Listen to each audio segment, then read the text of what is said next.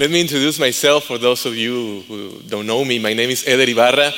My wife and I, we've been members of Calvary for 10 years now, but we're more involved in the Spanish service. And as Pastor Julio Guarneri was saying, I've been part of the preaching team in the Spanish, but now I'm glad to be here this morning with you.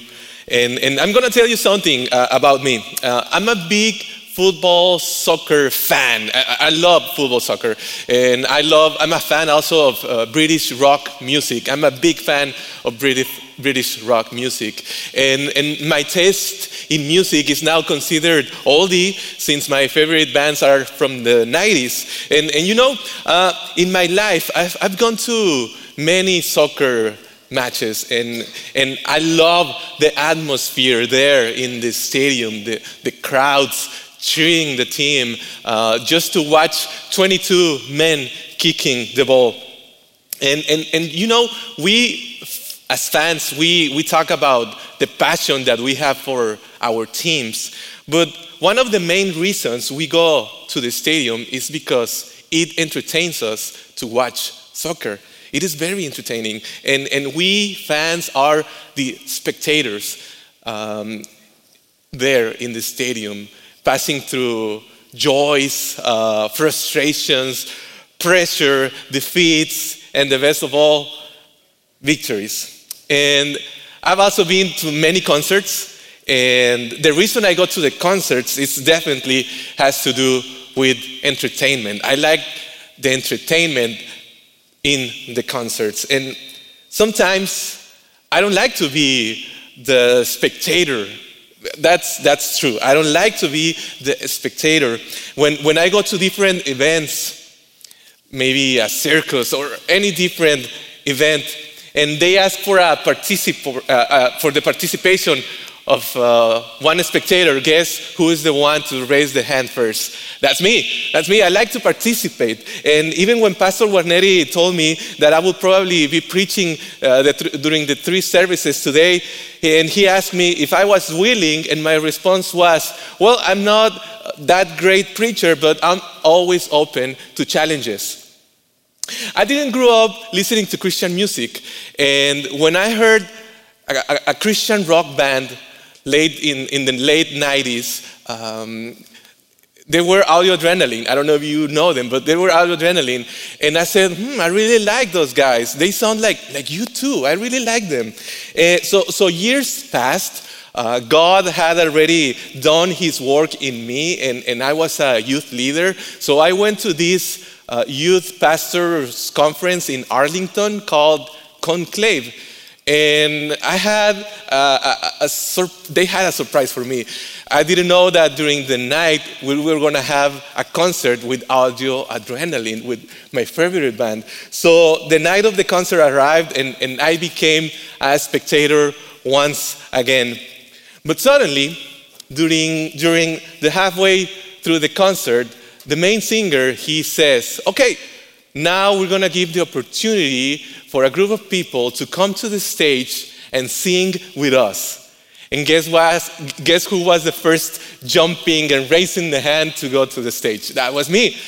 So the singer saw me and he said, yeah, come over. So I went to the stage and I began to sing with Audio Adrenaline, with one of my favorite bands. And for sure, that is me singing with them. So for sure, that was one of the best nights of my life, when as spectator, I became a participant just for a few moments and sang with my favorite band. Today, nowadays, the church in general has a big rotation of attendance. We have many Christians, men and women, who go to church but don't necessarily belong to a church. And what ends up happening is that the church becomes a type of event for spectators, where we come, we sit, we expect to hear a good sermon, good worship, for someone to help our kids to not get involved in drugs or in problems. We expect the church to be of good quality and to be there for us as spectators. And what we see in the Bible is very different from what the local church should be. 1 Peter chapter 2, verses 4 and 5 says, "You are coming to Christ, who is the living cornerstone of God's temple. He was rejected by people, but he was chosen by God for great honor. And you are living stones that God is building into his spiritual temple. What's more, you are his holy priests through the mediation of Jesus Christ. You offer spiritual sacrifices that please God." What Apostle Peter is teaching us is that we are not the guest of honor in the temple of God. We are not simple spectators. We have a very special role in the spiritual temple. We are nothing more, nothing less than the living stones of the house of God. And we are those stones that fit very well with each other, holding each other, supporting each other. So why join a specific church if I have Christ in my life and I belong to the universal church of believers? Yes, that is right. But there is also, here's where the local church comes. Because local churches are a microcosm of the universal church. And we are supposed to gather and grow in our local church, not only as spectator, but as a participant through membership. Yes, it is true. The Bible doesn't mention the word membership by itself, but the concept does exist, just as the Bible doesn't mention the word Trinity, but the concept does exist since the book of Genesis. And let's talk about a little bit of the membership of the church. In Acts chapter 2, verse 47, it says, "And each day the Lord added to their fellowship those who were being saved." He's talking about a local fellowship, that fellowship. And then he says in Acts chapter 2:41, "Those who believed what Peter said were baptized and added to the church that day about 3,000 in all." When the church began to leave Jerusalem and they began to grow in the Roman Empire, in order for a person to join a church, that person had to confess his faith in Christ and had to proclaim that he will return. And this normally occurred during the time of baptism. So church membership was not invented by pastors, by church leaders, by church growth experts.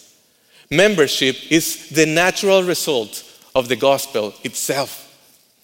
So if you are here this morning and you are not a member of a church in particular, let me tell you why you should join a church. By joining a church, you make visible your commitment to Christ and his people. Yes, there are a lot of benefits you get by attending a church.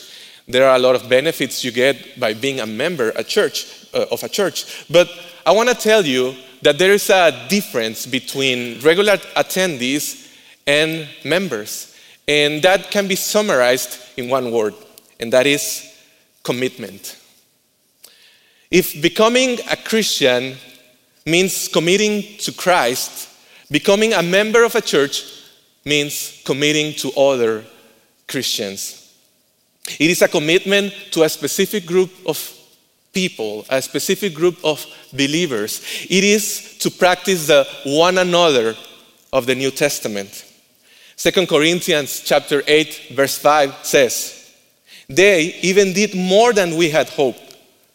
For their first action was to give themselves to the Lord and to us, just as God wanted them to do." Paul is talking about two kinds of commitments. He's talking about this church in Macedonia and the believers in Macedonia, the local church in Macedonia. And he is talking about two types of commitments. He says, they committed first to the Lord and then to us, says Paul. Yes, the Macedonian church, the local church in Macedonia, they heard about the need that the church in Jerusalem had, and they decided to raise an offering for them. And they set a very good example because the Macedonian churches gave generously. Despite their needs, Paul says they did more than we had hoped. They gave themselves.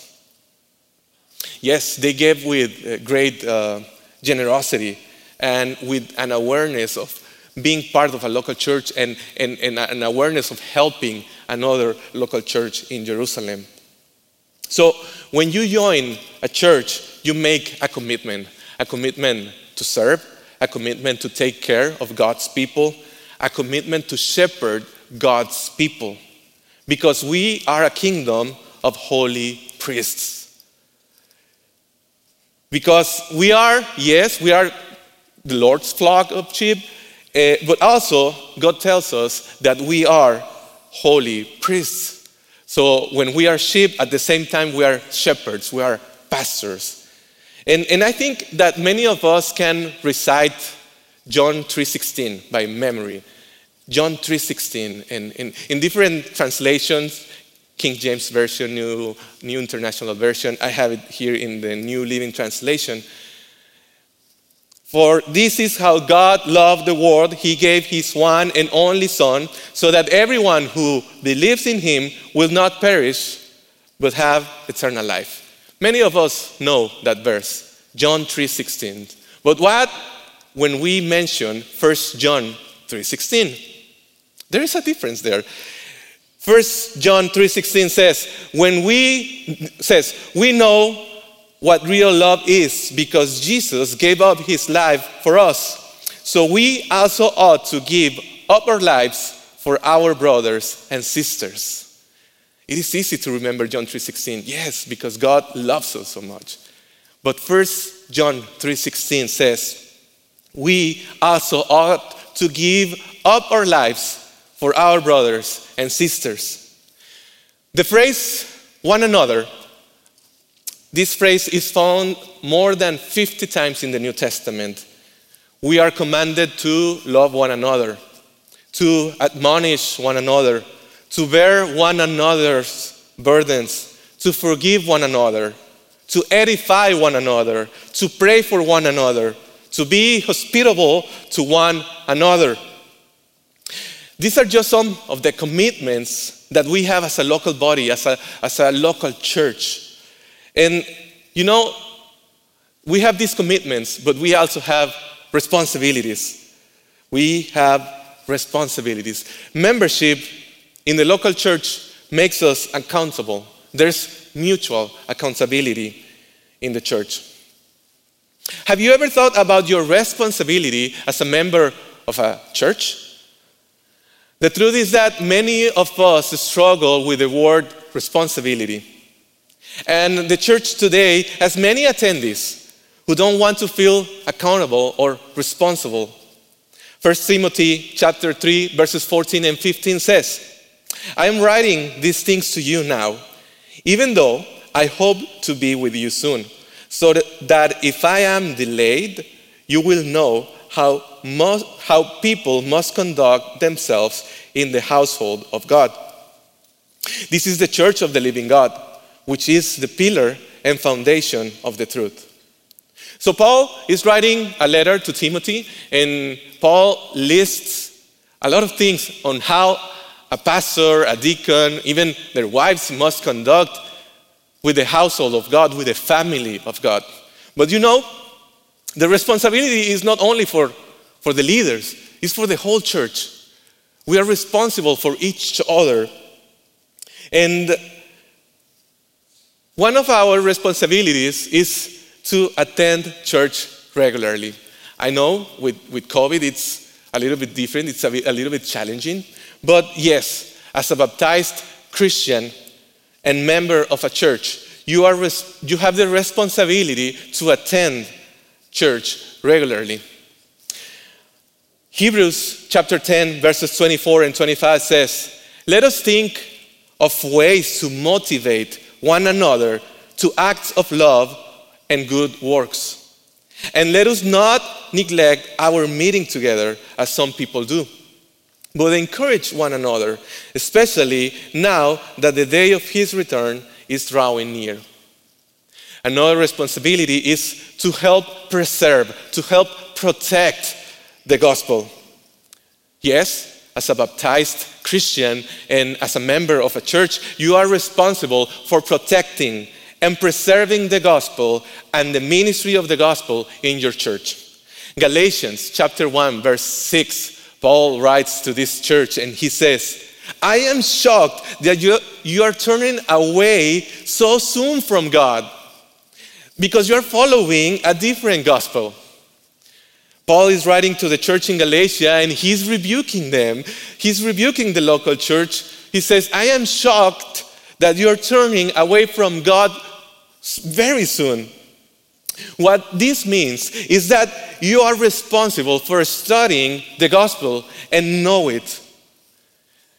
Can you summarize the gospel in 60 seconds or less? Can you explain the relationship between faith and good works? Why is it important for a Christian to affirm the doctrine of the Trinity? Can you explain what someone needs to do in order to be saved? These are just some of the questions you are responsible for answering in order to protect the gospel.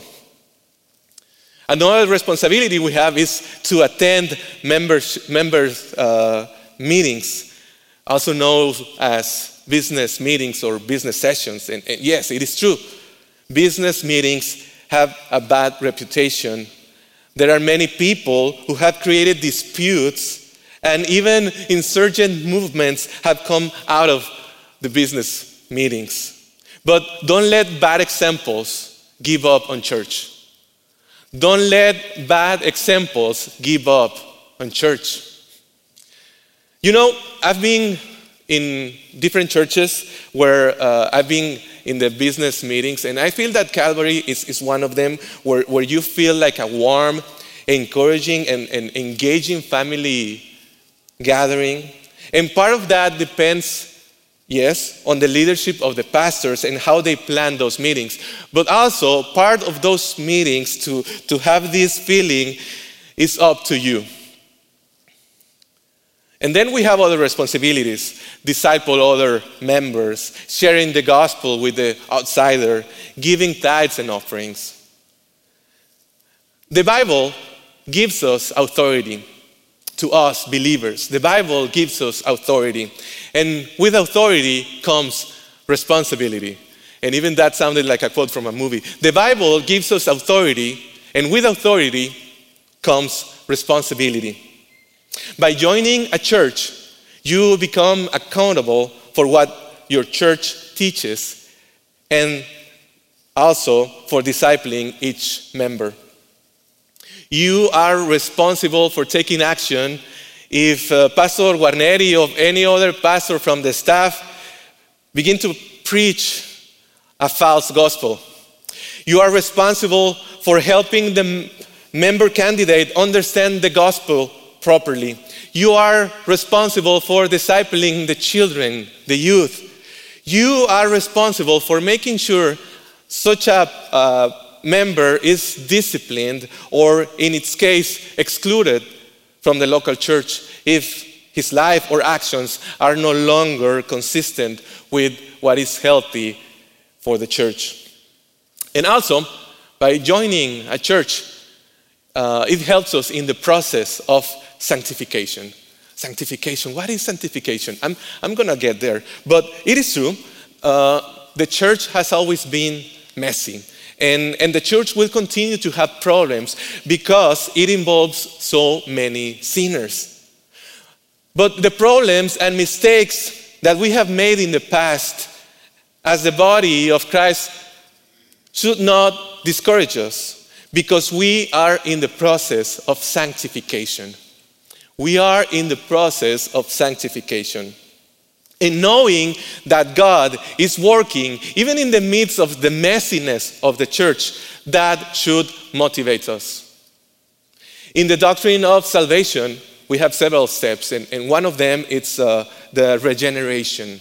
It's when when we accept Christ in our heart and then we experiment this new birth when we are born again and we are part of the universal family of God. But then comes sanctification. Sanctification is a continuous process that we experience throughout our entire life. Sanctification depends also on the continuous actions of God in the believer and consists of the believer's also continuous struggle against sin. So sanctification means growth. Growing to be more like Christ. And yes, the truth is that to be more like Christ, we need each other. Certainly, the Spirit is the one who does the work, but we must also do our part so we continue to grow in sanctification. So, how can the church help us in the process of sanctification? Well, the church is the place where you can put your spiritual gifts to practice. 1 Peter chapter 4, verse 10 says, God has given each of you a gift from his great variety of spiritual gifts. Use them well to serve one another. Use them well to serve one another. And some of those gifts are administration, discernment, evangelism, hospitality, leadership, mercy, teaching, generosity, and the list can continue. And the key for the spiritual gifts is grace. The more we grow in grace towards others, the more we're becoming like Christ. And that is the goal. That is the goal, to become more like Christ every day. And the Apostle Paul, he was even being sanctified while he was serving, while he was ministering others. In Philippians chapter 3, verse 12, Paul says, I don't mean to say that I have already achieved these things or that I have already reached perfection, sanctification, but I press on to possess that perfection for which Christ Jesus first possessed me. Another aspect in this sanctification process is communion. By celebrating communion, we remember that the Lord is coming. And we do it as the body of Christ, and that should motivate us to sanctify ourselves. He will come a second time, and he has called his people to, like Ephesians chapter 2 says, he has called us to live a life filled with love, following the example of Christ. He loves us and offered himself as sacrifice for us, a pleasing aroma to God. Yes, for centuries, the church forgot to live a life filled with love. But now we have the opportunity to be a member, a participant of a church, to make a commitment, to be responsible, and to enjoy the process of sanctification with others. So I want to encourage you, when you think about church, when you think about the gathering, when you think about the community of faith that you are attending, I want you to not only be a spectator, be a participant. That you give your gifts for its betterment and receive everything from the church. Not only the things that you prefer, not only the good things, but also the most difficult things, such as discipline or rebuke. These are the things that will sharpen us and allow us to grow with other believers. So I want to encourage you. If you attend this church or any other church where the Bible and sound doctrine is taught, and you're not a member, I invite you to take the necessary steps to not only be a spectator, but be a participant in God's redemptive story in a local church. Be a participant rather than a spectator in your local church. Accept the responsibility we have as church. Let us pray. Dear Lord, we come to you this morning and thank you. Thank you for giving us these examples we find in the Bible, to love one another, to respect one another, to pray for one another. Help us being the church. Help us being participant and not only spectators. Help us share and spread the gospel and help us to grow. Yes, we have many times difficulties with the word responsibility. But Lord, we ask you to work in our hearts and accept that responsibility as a church. In Jesus' name we pray. Amen. So right now, we have this time of response and I invite you to meditate in your head about the responsibility that we have as church. And if you're not a member of a church, we invite you to take the necessary steps to become part of a church. So right now, I also remembered you that we have the boxes, the black boxes, to give your tithes and offerings. There's also the opportunity to give online through calvarymcallen.org. And let us sing this song and think of what God wants you to do as a member of a church.